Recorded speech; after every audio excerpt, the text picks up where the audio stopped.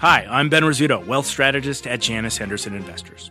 Is a brighter future possible? At Janus Henderson, we think it is. For 90 years, we've worked to help clients achieve superior financial outcomes and fulfill our purpose of investing in a brighter future together.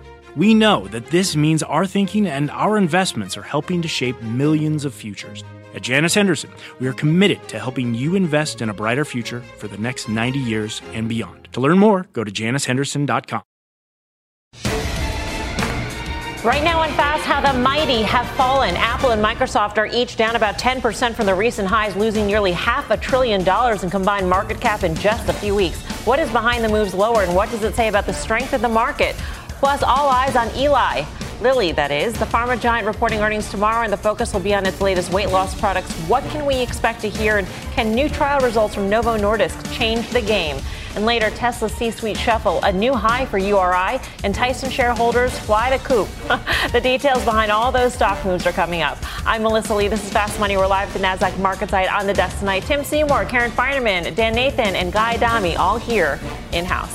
We start off with a potential warning sign for the markets. Major indices all kicking off the week with solid gains. The Dow adding more than 400 points. The S&P 500 rallying almost 1%, and the NASDAQ not far behind. But not everyone came along for the ride. Check out Apple pulling back more than 1.5% today. The world's biggest tech company is now more than 9% off its all-time high hit in mid-July. And that's not all. Microsoft managed a gain today, but it's down an even 10% from its record high last month. So is this cause for concern or a sign that the rally has actually broadened out, that we can move beyond just these two generals, Dan? Yeah, so when you think about the moves that the two of them have, okay, like technically they've broken the uptrends that have been in place for most of this year. I think that's important in a market where people don't really care much about valuation. When you think about how far Microsoft and Apple have come, they make up nearly 14% of the S&P 500, the two of the stocks.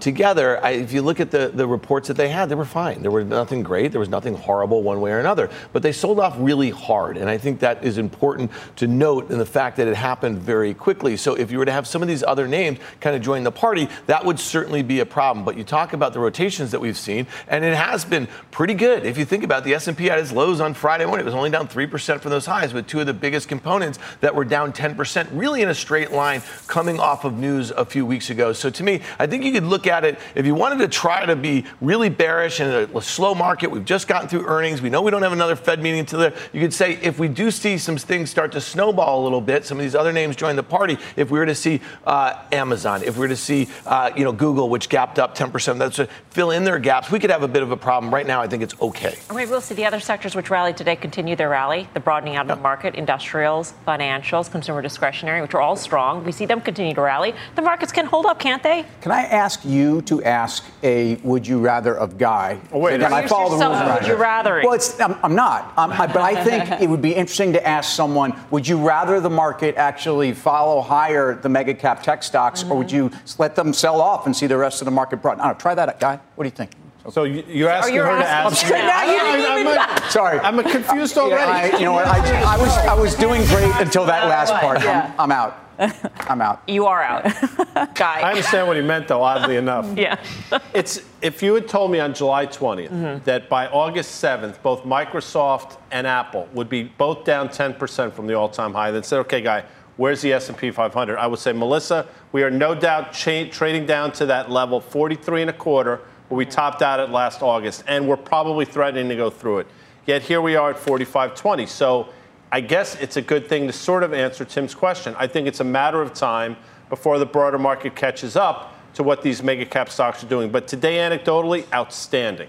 Do you think so, Karen? I agree. I mean, I think I would have thought the market lower, but I think this is much better action. I think that to see other companies, other sectors sort of join the party. I mean, there were some like travel, which is pulled back a little bit. We're just going crazy. And then love to see that in banks, love to see that in industrials. Consumer discretionary, I think, is still unclear because we do have the student loans beginning to be repaid next month. And so that's a little less clear to me, but I feel much more comfortable with a market like this. I still am short the IGV, which was up today, because I do think that high flyer index should have some pressure on it with rates having moved the way they have. Tim, question for you. Can I get back in? So here's the thing. So think about this. We just talked about the two big ones, okay? But think about semis, okay? What we heard from AMD, what we heard from Taiwan Semi, what we heard from Texan, what we heard from Qualcomm, I mean, the list goes on and on, wasn't particularly great. My question to you, and I know you focus a lot on the relative strength of this index, when we get to NVIDIA in a few weeks on August 23rd, I really feel like it has the potential to have the sort of reaction that Microsoft and Apple, because really just good is not going to be good enough. So I need to apologize first, because I have obviously taken this desk off the rails, and the irreverence that's going on here now was unacceptable. It's unacceptable. So let me answer Dan's question, and then can we give the show back to Melissa, please? Sorry. Look, as I've said, we haven't made new relative highs on semis since NVIDIA reported.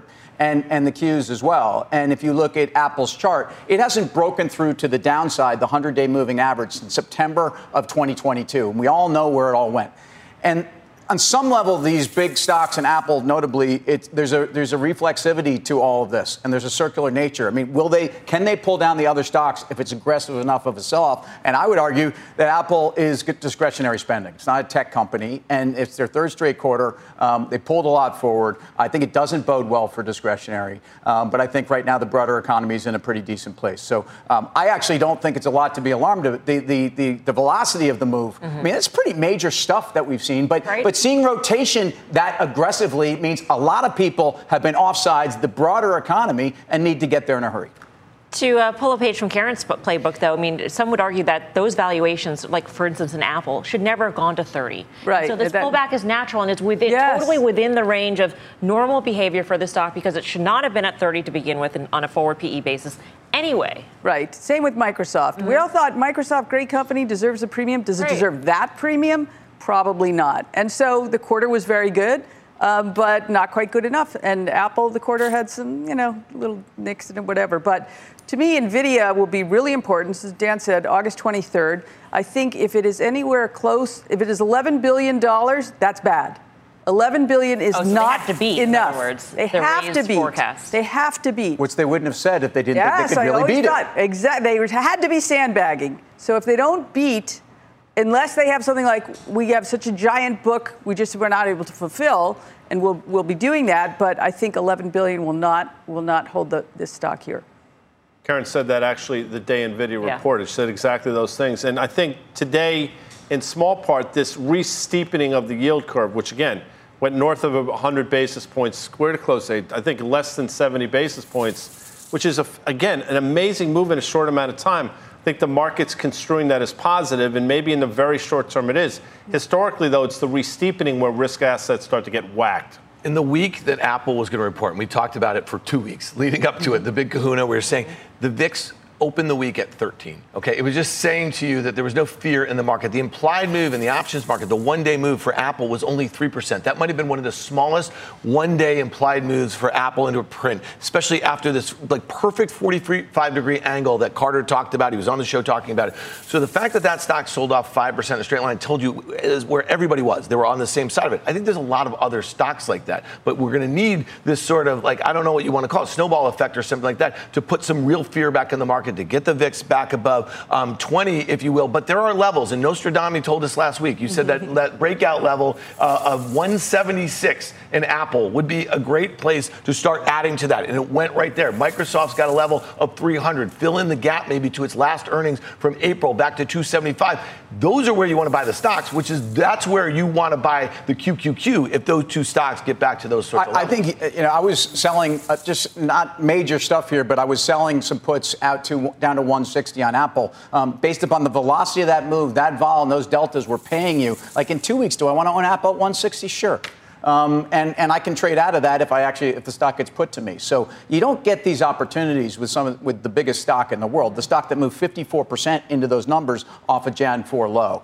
And I just think that if you now look, again, relative Apple to the S&P, it's back to where it was last year. So all the outperformance is gone. Does this hearten you at all, though, that the markets are differentiating? Do I look like the heartening type? I know. I started asking you that. I thought, how ironic. No, it's you of all people. No, but that the market is differentiated between the earnings reports. That, as Karen had mentioned, Apple and Microsoft had the little nicks or whatever you want to call it in their reports, and so they sold off. They warranted that sell-off. They should not have been at that PE given what they delivered. I think then we had Alphabet and we had Meta. It's a different story. It is a good sign that, a quarter that's good but not good enough, guidance that clearly wasn't good enough is not being rewarded anymore. Right. That's an encouraging sign. I mean, the fact that we're seeing this rotation, despite the fact, again, Apple, Microsoft, some other names have gotten whacked over the last week and a half, S&P still 4520, and very encouraging sign. I think it's going to be relatively short-lived, though, because, again, these global bond moves, nothing's changed on that front at all. And, again, the re-steepening of the yield curve, which banks love today, I don't know how much longer the market's going to like it. Now a lot of people are seemingly talking about some credit event in the back half of this year. Crude oil's back on its horse. I'm sure we'll talk about that at some point. The things to be concerned about in the fall. Higher bond yields. So interesting, though, because we knew that it was going to be higher for longer. It's almost as if we didn't want to believe that it was going to happen. Nobody wanted to believe the Fed. And all of a sudden, Fitch downgrades. We see a spike, and it's like, oh, it's going to happen. We better start selling. I mean, I know. But the underpinnings to the economy for the bulls in the market are still the same. If you want to see a soft landing or no landing scenario, it's still there. Yes. That's why I really buy into this story of it's the Treasury saying we have so much more to sell, and we're going to be selling 10 years, for example. And so we see 2s, 10s, to Guy's point, 67 basis points down from 3, 10, wherever it was. That's really just a supply and demand issue. That's it. More supply, 10 years coming. You better either step back and wait or buy them now if they get cheap enough. Well, it's I guess this is what we're calling a bearish steepening when you see the long end actually selling off, and it's not good for equities. All right, let's just be clear. And we've often said, there's different things you can characterize movements in the long end equate to. This is not really a concern on inflation. It is concern on maybe some of the macro, some of the credit. Karen's right. A lot of this is technical. But the reality is owning equities when you can get 5.5% from T-bills, the bar's gotten that much higher, let alone how you value equities to begin with. And that's the biggest problem with everything we're talking about, is the stock market is expensive by any measure. I don't know what the economy is going to do. Clearly, it's playing out a lot longer to go into a downturn. I don't think the economy is in a bad place at all. I realize there's a lot of things that are ugly. I know leading indicators are not good. I know it's a manufacturing recession. But it's the equity market valuation that's the problem. For more on where the markets go from here, let's bring in David Rosenberg, founder and president of Rosenberg Research. David, great to have you with us. You say it's silly season these days for the equity markets. Why is that? Well, I think it goes back to the comment that was just made about valuations. So I understand the momentum aspect of this market and the technical aspect of it. And we could debate the soft landing or hard landing. I would say that even if you have a soft landing or no landing view, let's face facts. You have a 20 multiple on the S&P 500 on forward earnings. That's a 5% earnings yield, and you can pick up 5.5% in the Treasury bill market with no cyclical risk, no duration risk, no capital risk. So I would say that when you do the math, it's a very expensive market, no matter what your macro view is. And so when I'm talking about silly season, it's one thing to have a 20 multiple a couple of years ago when rates were at 0. But today, the equity risk premium has only been where it is today, less than 10% of the time in the past. So the valuations are extreme. I'm not going to say that they are dot-com level extremes, but we are in the top 10% of valuation excess that we've had historically, and I think that's a warning sign. How do you see this playing out then? It does seem like so many people are all of a sudden, moving to the other side of the boat, so to speak, in terms of soft landing scenario, no landing scenario. They're jumping on board. We see strategists bumping up their price targets for the S&P 500 by year end. I mean, it just seems that all of a sudden everybody's getting really bullish just when you say silly season is starting. Well, I guess it's the benefit of having done this for 40 years. So you see what happens is that the market takes off for whatever reason. And then you get the analysts and the economists and the strategists then scurrying around trying to fit the narrative into the price action. Sometimes the stock market's going to do what it's going to do. We go back to 2007, for example. I mean, nobody really had a recession in their forecast, and everybody was talking about, where's the recession? We had the inverted yield curve. The lags are extremely long.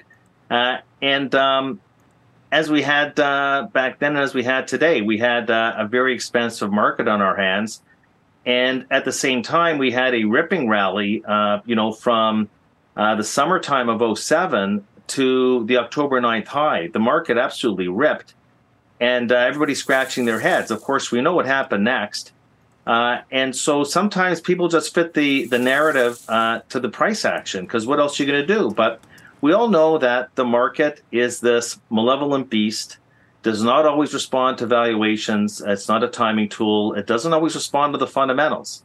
It just sometimes takes a head of its own, and it's called animal spirits. The reason why the term animal spirits is around is because that's what happens when we have a momentum-based rally, which we've had for the past several months. I mean, the one thing I would like to ask the group is this, that when the Fed is cutting interest rates into a bear market, all you ever hear is, don't fight the Fed, don't fight the Fed, don't fight the Fed, and valuations matter, the market's cheap. But on the other side of the coin, you know, the Fed is tightening policy, and they really haven't signaled that they're done yet. You don't hear anybody saying don't fight the Fed anymore. And now nobody talks about valuations.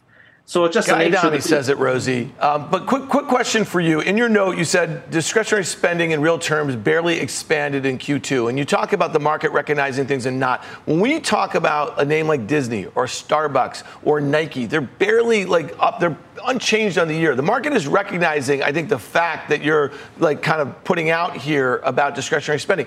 Will a recession be started by a consumer slowdown, even with the backdrop of the jobs picture, which seems kind of confounding, or might it start from something on the enterprise level? I think it's going to start at the consumer level, and I think that we'll see the first signs of this after the student loan forgiveness program ends in the coming month. And so I think that it's going to be consumer led. I understand that the frustration amongst the bears, and I've been on this show before, and the question is, where's this recession already? Where's this recession already? But the thing is that interest rates do work their way through long lags. And what's happened this year, 100% true, we've had tremendous fiscal stimulus. But that's going to term out before the end of the year. What's not going to go away are the lags from these interest rate increases. And even if John Williams says, well, rates will come down next year, the question is by how much? The economy hasn't reset yet. And I did this work looking back historically. Only a handful of times has the Fed raised the funds rate 500 basis points or more in less than a year and a half. I mean, this is a significant rate shock, and we haven't seen the full impact yet. But what I'm going to tell you is that after the 500th basis point increase in the funds rate, and it hasn't happened that often, okay, it's 6 months till the recession. And in that 6-month period, we're in purgatory. We don't know where we are. We're just asking questions, where's the recession?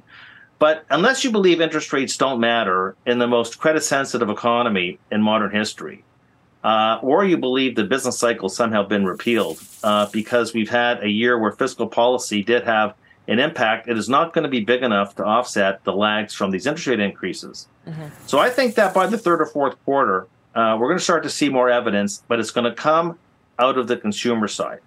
Right. Not the corporate side, but there will be spin-off effects. But this is going to be a consumer-led recession. I think will ultimately be more severe than people think into 2024. All right, David, always good to speak with you. Thank you. David Rosenberg Research. We've already I'm going to apologize again, by the way, because he posed a question to the group. The group, I know. I was like, where does this end? Anarchy. I mean, I've turned this into, sorry. Chaos. Just chaos on this show tonight. Sorry. Do you think it'll start with, we've heard so many stories from retailers so far that have reported about trade down, et cetera. I do, because if you think the consumer stops spending when something typically happens in the market to the downside. It happened in the fall of 2018 from October to Christmas Eve.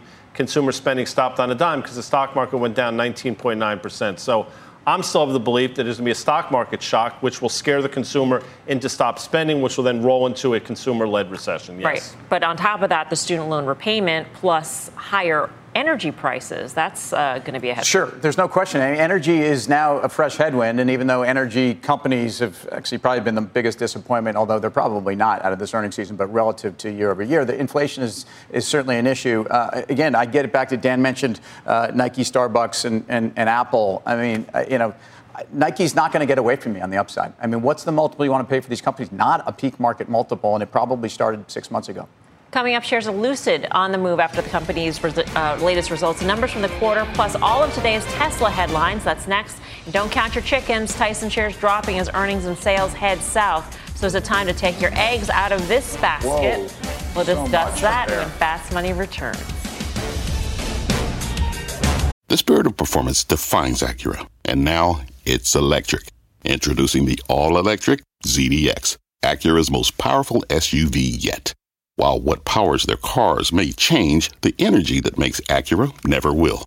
Crafted using the same formula that brought them electrified supercars and multiple IMSA championships, the ZDX has track-tested performance that packs an energy all its own. With a premium Bang & Olufsen sound system and up to 313-mile range on a single charge, and a Type S variant with an estimated 500 horsepower, the ZDX is everything they said electric could never be. It was built with the driver in mind, just like Acura's been doing since the beginning.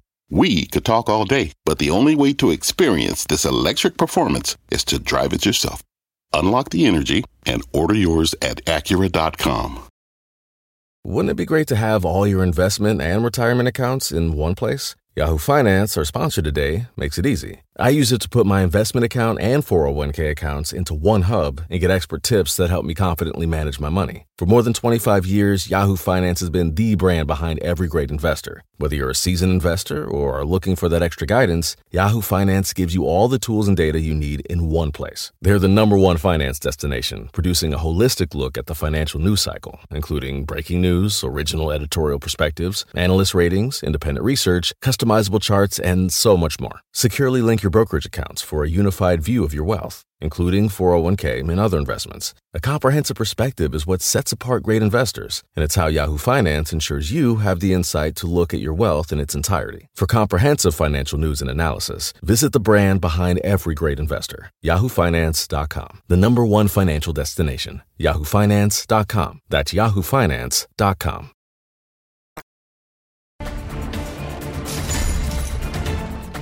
Welcome back to Fast Money. We've got an earnings alert on Lucid Motors, the EV maker, higher after hours despite our revenue miss. That conference call is just getting started in a few minutes. Let's bring in Phil LeBeau, who's got the latest. Phil.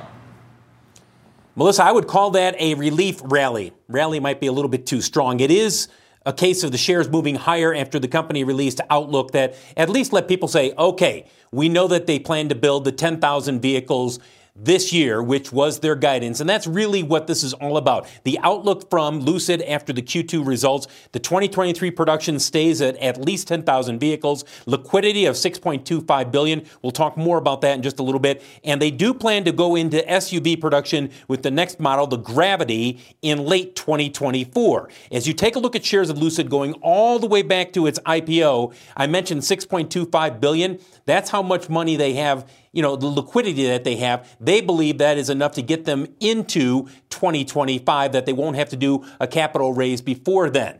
With all that said, there's the question about demand. And the demand it's being stemmed from the fact that the company has cut prices on its current models, including prices being cut between $5,000 and $12,500, brings the base model, the Lucid Air Pure, down to a starting price of $82,400. Now, CNBC did talk with executives after the earnings release today, and they said we are seeing an improvement in demand. So they do believe that these price cuts, which were initiated over the weekend, have had some impact here. We'll probably get more color in the next few minutes as the conference call, as you mentioned, Melissa, it's scheduled to begin at 5:30 Eastern time. Melissa, back to you. All right. Meantime, Phil, we did see a big move in Tesla on news that the CFO is stepping down. Yep. Some people were saying it's a good sign that he's staying through the end of the year. So it wasn't necessarily, a sign of bad blood or anything like that. But this certainly underscores sort of the key man risk, because this comes as news that Elon Musk might have to have back surgery. And so if he's out of the mix, then who is your backup? The guy who's walking out the door at the end of the year. Well, there are others on the team as well, but Zach Kirkhorn gets the most attention because people have heard more from him on the conference calls after the quarterly earnings than anybody else. And he's been the CFO, for the last 4 years, has been with the company 13, 14 years. So there's a known quantity there. But he is stepping down. That's effective immediately. The chief accounting officer is going to be moved up to the CFO position. And there is a transition period where Zach Kirkhorn will still be there. I think the interesting thing here, Melissa, is that this speaks to the fact that we've seen a number of executives leave Tesla over the last several years. And I can't tell you the number of times I hear people say, oh, here we go. This person's leaving. This is a sign that they've got problems there. Their executives aren't staying around. but they have continued to do well. So you do have to give Elon Musk a little bit of credit here that he may be a tough boss. He may be very tough to work for some people, but he has had a string of executives who have delivered in the positions that they've been put into. Phil, thank you. Phil LeBeau. You bet. Gene Munster was quoted as saying that working for Tesla for, 13 years is like working at any other company for 50. That's the wear and tear on somebody reporting to Elon Musk. People in relationships with me feel this. I'm sure you feel the same way. Lucid, it's interesting. You go back when the SPAC, they were projecting $5.5 billion of revenue this year. For this year. This is 2 years ago. They just had $150 million for the quarter. You can do that math. So they're nowhere near it, and the stock is reflecting that. The bounce in the after hours is just what we lost today, and it still probably trades close to, 12, 13 times revenue. By any metric, it's still an expensive stock. This wasn't a great quarter. It's just getting back what it lost today. I mean, if Ford and GM are having difficulty in the EV space, these startups really have it stacked against them. Well, scale is everything, right? And Tesla obviously is such enormous scale. But here you do have this put with the Public Investment Fund, Saudi Arabia. Right. They are there. They seem to be willing to throw, I don't know if you call it good money or bad money, but additional money at it at every point. So this will save them, which is something that a lot of other, relatively small new EV companies don't have. All right. And by the way, Elon Musk just X'd on X that he would like to thank Zach Kirkhorn for his many contributions to Tesla over the course of 13 difficult years. I thought you were saying he was on X. That's the platform now. It was a drug thing. Known as Twitter. X. Anyway, a lot more Fast Money to come. Here's coming up next. No spring chicken. Shares of Tyson walking on eggshells as results disappoint investors. So, is this stock a fox in your portfolio henhouse? The details next. Plus, a Lilly look ahead. Results out tomorrow, and all eyes are focused on weight loss. But will the stock fatten up your returns? We'll debate. You're watching Fast Money, live from the NASDAQ market site in Times Square. We're back right after this. For more than a decade, Comcast has been committed to bridging the digital divide and connecting millions to affordable high-speed internet. But the barriers to get connected go well beyond affordability. Through Project Up, Comcast is committing $1 billion to reach millions with digital skills training, resources, and opportunities needed to succeed in a digital world. Project Up, building a future of unlimited possibilities. Learn more at comcast.com/projectup.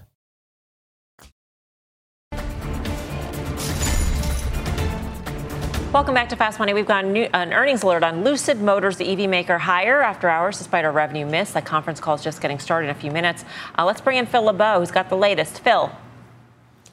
Melissa, I would call that a relief rally. Rally might be a little bit too strong. It is a case of the shares moving higher after the company released outlook that at least let people say, okay, we know that they plan to build the 10,000 vehicles this year, which was their guidance. And that's really what this is all about. The outlook from Lucid after the Q2 results, the 2023 production stays at least 10,000 vehicles, liquidity of $6.25 billion. We'll talk more about that in just a little bit. And they do plan to go into SUV production with the next model, the Gravity, in late 2024. As you take a look at shares of Lucid going all the way back to its IPO, I mentioned $6.25 billion. That's how much money they have, the liquidity that they have. They believe that is enough to get them into 2025, that they won't have to do a capital raise before then. With all that said, there's the question about demand. And the demand it's being stemmed from the fact that the company has cut prices on its current models,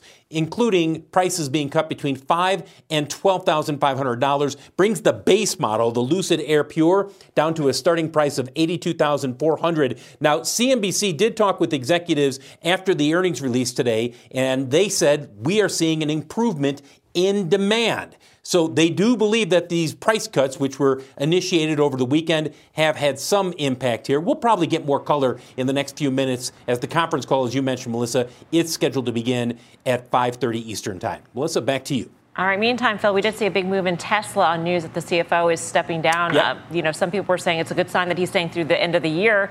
So it wasn't necessarily, a sign of bad blood or anything like that. But this certainly underscores sort of the key man risk, because this comes as news that Elon Musk might have to have back surgery.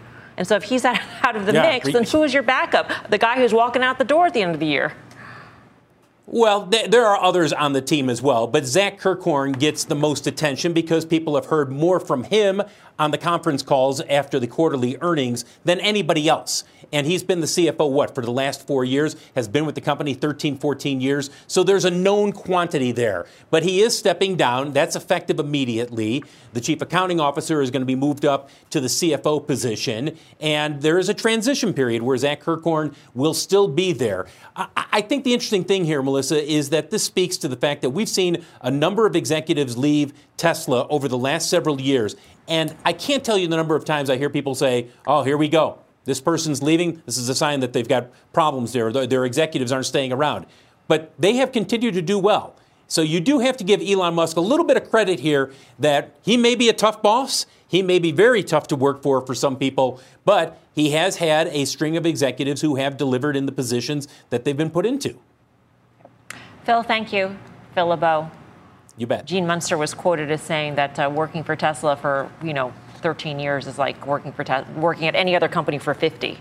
That's the wear and tear on somebody reporting to Elon Musk. People in relationships with me feel this. I'm sure you feel the same way.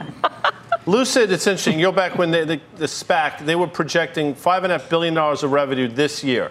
For this year. This is 2 years ago. They just had $150 million for the quarter. You can do that math. So they're nowhere near it, and the stock is reflecting that. The bounce in the after hours is just what we lost today, and it still probably trades close to, 12, 13 times revenue. By any metric, it's still an expensive stock. This wasn't a great quarter. It's just getting back what it lost today. I mean, if Ford and GM are having difficulty in the EV space, these startups really have it stacked against them. Well, scale is everything, right? And Tesla obviously is such enormous scale. But here you do have this put with the Public Investment Fund, Saudi Arabia. Right. They are there. They seem to be willing to throw, I don't know if you call it good money or bad money, but additional money at it at every point. So this will save them, which is something that a lot of other, relatively small new EV companies don't have. All right. And by the way, Elon Musk just X'd on X that he would like to thank Zach Kirkhorn for his many contributions to Tesla over the course of 13 difficult years. I thought you were saying he was on X. That's the platform now. It was a drug thing. Known as Twitter. X. Anyway, a lot more fast money to come. Here's coming up next. No spring chicken. Shares of Tyson walking on eggshells as results disappoint investors. So, is this stock a fox in your portfolio henhouse? The details next. Plus, a Lilly look ahead. Results out tomorrow, and all eyes are focused on weight loss. But will the stock fatten up your returns? We'll debate. You're watching Fast Money, live from the NASDAQ market site in Times Square. We're back right after this.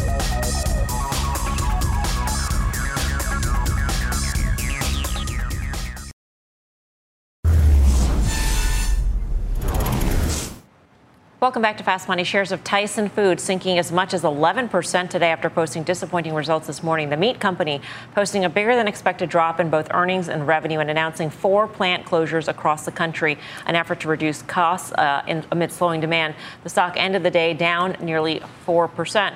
They're gluts, too, of certain proteins, chicken and pork, beef prices. Feast or famine. Yeah. I was on Power Lunch, and actually it was the Exchange earlier in the year, and we were talking about how it was the summer of pork, and that actually, the beef dynamics were really particularly awful in terms of a drought in the Southwest. And as we always say, one of the great things about commodities, there's always a supply response. So there's a supply response to lower prices and higher prices. The problem with cattle is it's a long lead time.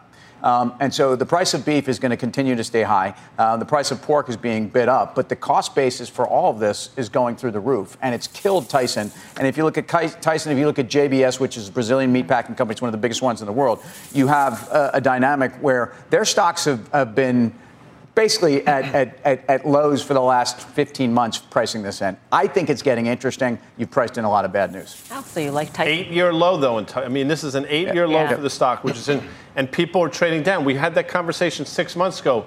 People are trading down from these things to, what was it, food kitchens, which is a horrible thing to say, but that's the dynamic going on here. We talk about this great economy all the time, yet when you see a report like this, it makes you wonder what's really happening below the surface. So is it interesting on valuation? Yeah, probably, but it speaks to a much bigger problem, I think. Coming up, some moves in the pharma space. Lilly gearing up for its next quarterly report as the weight loss wars take center stage. What to expect out of those results and how the options markets are setting up next. Plus, shares of United Rentals surging to all-time highs. But can the industrial strength last? We're digging into that trade when Fast Money returns.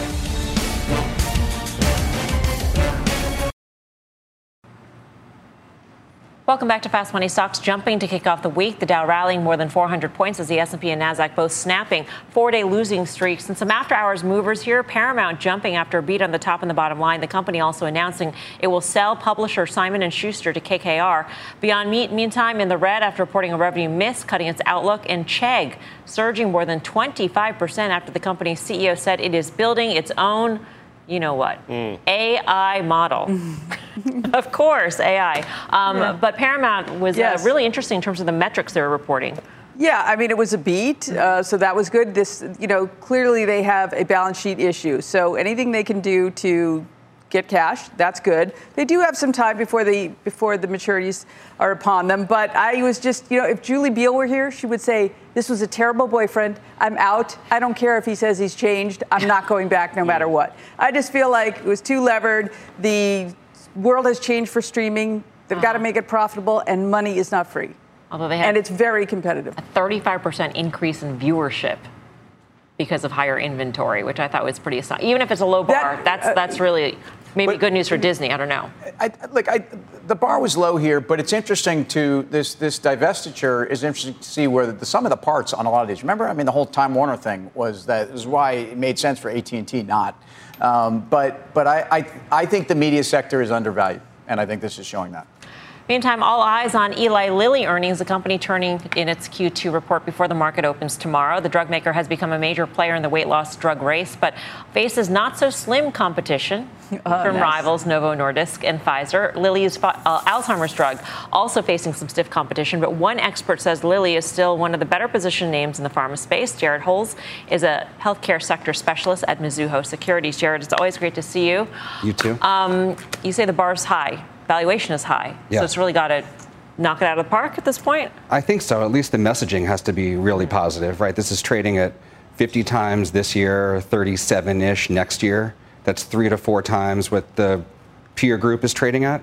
So it's got to be pretty close to perfect, I think, just in terms of like all the dynamics with the pipeline and timing with launches and things of that nature. So it's got to be pretty great. At the same time, we are expecting in the days to come, the results from the Novo Select trials, right? And that will be really key for all of these GLP-1 producers. Yeah, exactly. That's going to show us basically the cardiovascular outcomes of a patient population taking the GLP-1s and those that have not, and just kind of comparing heart attack risks, stroke risks, things of that nature over a 2-year period to see what the real impact is. And if the impact is significant, call it mid-teens or so % difference, then I think that's going to obviously encourage insurance companies to pay for the drug more widely. Right now, this is basically, like we've discussed it before, I think it's much more of a vanity drug than it is a pharmaceutical drug, meaning people that are really, clinically obese. But, we'll have to see how those results come out. So let's say there is a 15% reduction in cardiovascular events. Does that support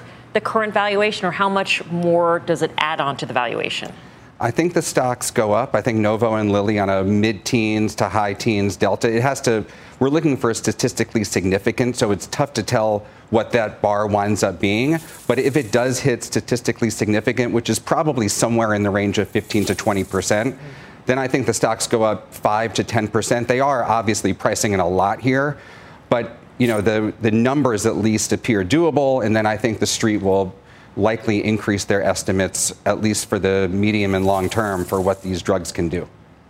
So, Jared, there's been a few knocks on the story, right? Suicidal thoughts, and then this idea of, okay, it's not going to be something you're going to be on for life. So that obviously changes the revenue stream. Do you factor those in your model? Do you think that's just noise? How do you think about it? I think it's mainly noise. I mean, anytime you have a drug like this where some sell-side estimates have $100 billion, there's going to be people are seeking out narratives that are negative, especially for a stock that's been so bulletproof for a number of years. But I feel like the drug has been on the market for a number of years, right? These are reformulated diabetes drugs now used for obesity.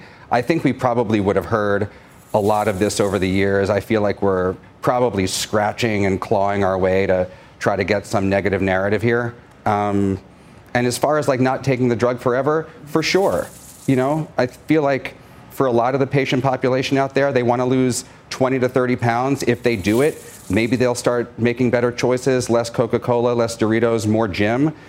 That's the hope at some point that we start acting better. Like right now, I think it's basically a Bahamas and bar mitzvah drug. And we'll get to a point where we can. I don't know exactly what that means, actually. Well, sure you do. Come on.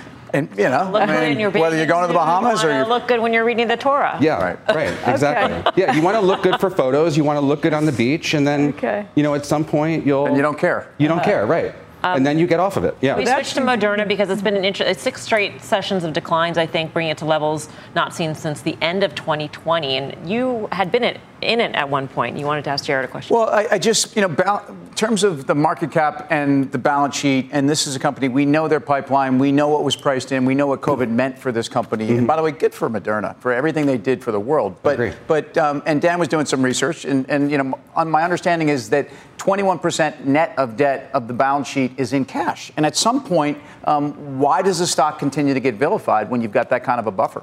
Well, I think the balance sheet dynamic is interesting and could be a bull thesis, but they're also spending at a much higher rate. Remember, the government subsidized most of the R&D for this company during COVID. So now they actually have to spend on flu and on the cancer vaccine. So the expense line for the company is very different than it was. And so I think that's the biggest change, that now it's on them to spend and get this pipeline solidified beyond the pandemic, which we're kind of in. Almost a prove story, kind of like the Cleveland Browns there on your tie. Nice to work that out. That's right. Yeah. That's right. Takes a brave person to wear a Cleveland Browns tie on. To admit you're unless a fan. You're a Modell. Suffering. It's incredible. I'll give you a lot of credit. Thank you. You're welcome. Appreciate it. Jared, you're always welcome here. Thank you. Thank you. Appreciate it. Jared Holzman-Suho. Eli Lilly, Jared's been on this for a while. I think we've done a decent job. By the way, go back to last quarter. They missed last quarter. The stock was trading $375. It's $450 now. So the company does miss. Yes, valuation is stretched, but you're still talking about a company with 32% earnings growth, probably 20% revenue growth. So it's not a ridiculous valuation. And this is one that if this stock sells off tomorrow, analysts are going to race to raise their price targets because a lot of them have missed this move. I'm going to bring back the guest. Oh, whoa! This is talk about regaining control. Quick question. If Lilly sells off on earnings, do you then buy it ahead of the select results? I think you do. Okay. If it sells off dramatically, you do. If it's a $5 move, $10 move, nothing to do. But down $25, $30 tomorrow, for sure. Yeah. Okay. Jared, thank you again. Thank you. Again. First ever. Wow, you're going. Good for you. Right, was that liberating? Did that feel good? Really good to break the rules. All right. Options traders are betting Lilly stock could fall after its results tomorrow. Mike Coe joins us with the action. Mike. Yeah, is one of the busier names in healthcare today. Traded well over 2 times its average daily options volume, and the busiest contract were the September 450 puts. We actually saw a buyer of 2,300 of those paying $16.20 a contract. That's laying out more than $3.7 million in premium to make a bearish bet that it could trade down by $20 or so by September expiration, or it could be a hedge, but it would be a hedge against a pretty big position because that would be insurance on about $100 million worth of the underlying. Mike, thanks. Mike Coe for more options action. Tune into the full show. That is Friday, 5:30 p.m. Eastern Time. Coming up, shares of United Rentals having a red-hot summer as the stock sizzles to a new all-time high. Will the run continue? We'll hit that trade next. Plus, our next guest sees a big red flag in the housing market, what is brewing, and how he's hoping to profit from turbulent times. We'll bring you that and much more when Fast Money returns.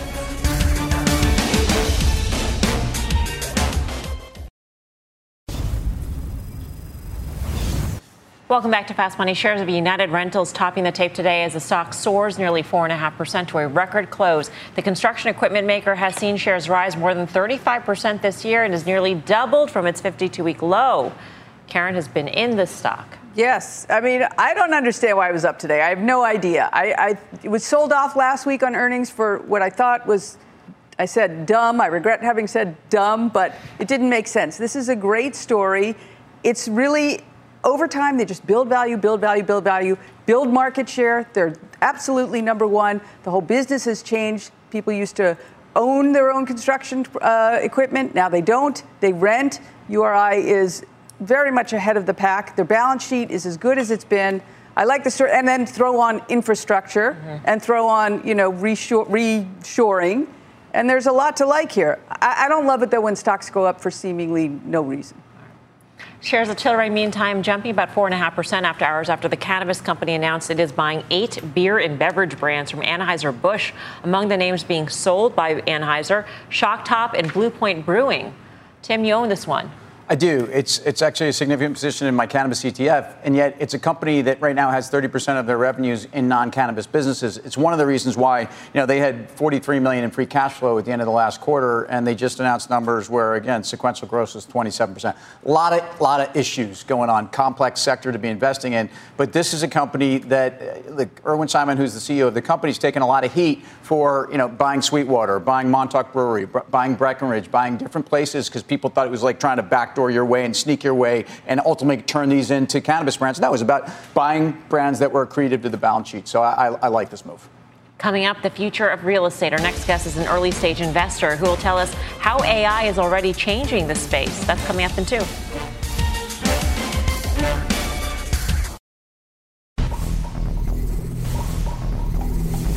Welcome back to Fast Money. Wilshire Lane Capital is an early-stage venture capital firm focused on real estate and technology. It recently completed its first generative AI deal with Colleen AI, a platform that helps property managers with the rent and debt collection process. For more on that deal and the future of AI in real estate, let's bring in founder and managing partner Adam Demuyakor. I knew I was going to get that messed up, Adam. Apologies. Great to have you with us. No, great to be here, Melissa. Yeah, this is not an industry that you necessarily think of as being sort of a place where AI will be employed, but it makes a lot of sense. There are a lot of sort of just repetitive, monotonous processes that could probably be streamlined and maybe even wholly replaced by AI. Can you walk us through this deal? Yeah, absolutely. So when you think about technology as it pertains to real estate, historically, real estate has been a technological laggard, right? So logistics, telecommunications, those are front runners when it comes to technology, but real estate's usually behind.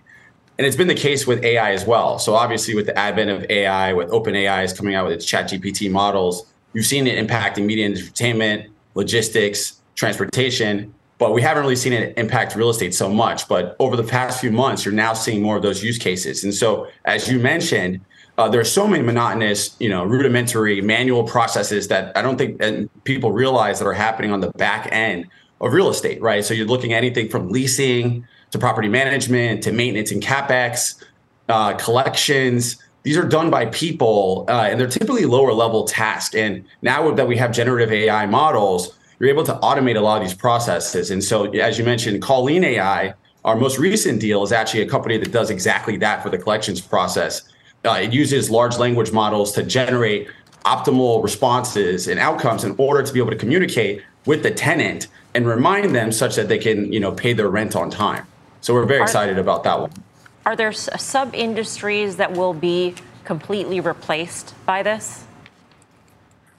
I think, we like to look at it as an augmentation of the existing industry. So I think that, you have back offices of property management companies where you have people that are, filing paperwork, doing, manual inputs for leasing, handling these processes on collections and maintenance. And so, the people who are doing this work, there's better things that they could be doing, right? When you think about real estate, property management tenants, there's higher value engagement that can occur. It doesn't have to be so transactional. And so I think that if you have automation from AI that flows into this, you actually can allow these people to move into higher engagement with their tenants and turns into a win-win scenario for the industry.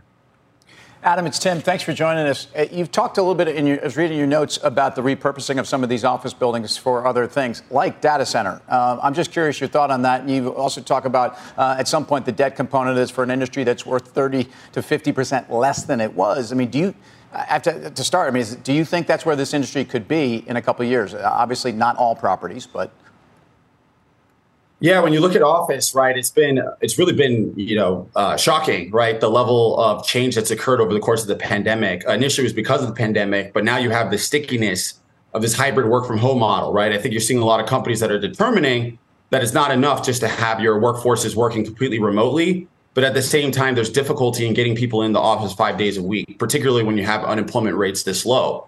And so as a result, you're seeing a lot of estimates. For example, McKinsey has the steady state occupancy of office getting to 30% below pre-pandemic levels. And so that represents about $800 billion of value destruction in the office space. And so, we have these big assets, these big buildings here. The question becomes, how can we repurpose them to their higher and best use? And so, for example, we actually have a company called Stuff Storage that goes into the basement spaces of office or underutilized spaces and converts it into self-storage facilities and operates it on the behalf of landlords. And we think that you're going to see this in a whole slew of other repurposing, right? Obviously, multifamily, you can convert some offices to apartments. You can repurpose into self-storage, data centers, as you mentioned, logistics. And so I think over the next, call it 5 years or so, you're going to see more of that repurposing and how technology can be a part of that. Adam, we'll have to have you back. Wasn't enough time. Appreciate it. No, always a pleasure. Melissa. Great to be here. Yes, thank you so much. Some interesting things coming out of Adam here in terms of the view on commercial real estate repurposing. Yeah. So AI isn't all, people are terrified of it, but if it helps make their job more productive in their current jobs, that's actually a good thing, Melissa. Mm-hmm. Look at me, learning. I'm a poster child of AI. That's right. Up next, final trades.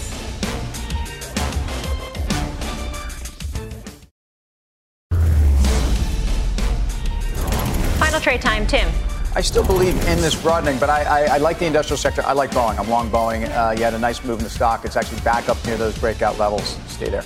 Chairwoman. I also agree in the broadening, which is why I like the value stuff, and I'm short the IGV, the high flyer. Dan? I think the relative underperformance in semis is going to remain an issue for the balance of the summer, so I'm a seller of the SME. Guy? Gilead, led by Daniel O'Day. We called him D-Day in college. D-Day, yeah. Moving into oncology. Gilead has been moving lower left to upper right, Mills. Did you really? Yeah, Is that really his nickname? D-Day? Daniel O'Day. What would you call him? D-Day. I don't know. Daniel. Dan, yeah. Thanks for watching Fast Definitely. Money. Mad Money with Jim Cramer starts right now.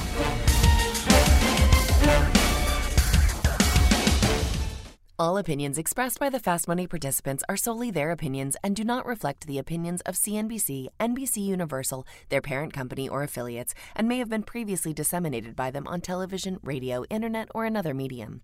You should not treat any opinion expressed on this podcast as a specific inducement to make a particular investment or follow a particular strategy, but only as an expression of an opinion. Such opinions are based upon information the Fast Money participants consider reliable, but neither CNBC nor its affiliates and or subsidiaries warrant its completeness or accuracy, and it should not be relied upon as such.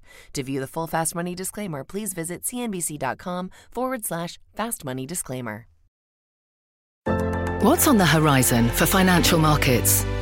At PGIM, it's a question that over 1,400 investment professionals relentlessly research in pursuit of your long-term goals. Specialized across asset classes, but united in collaboration, our teams provide global and local expertise. Our investments shape tomorrow, today. Pursue your tomorrow with PGIM, a leading global asset manager.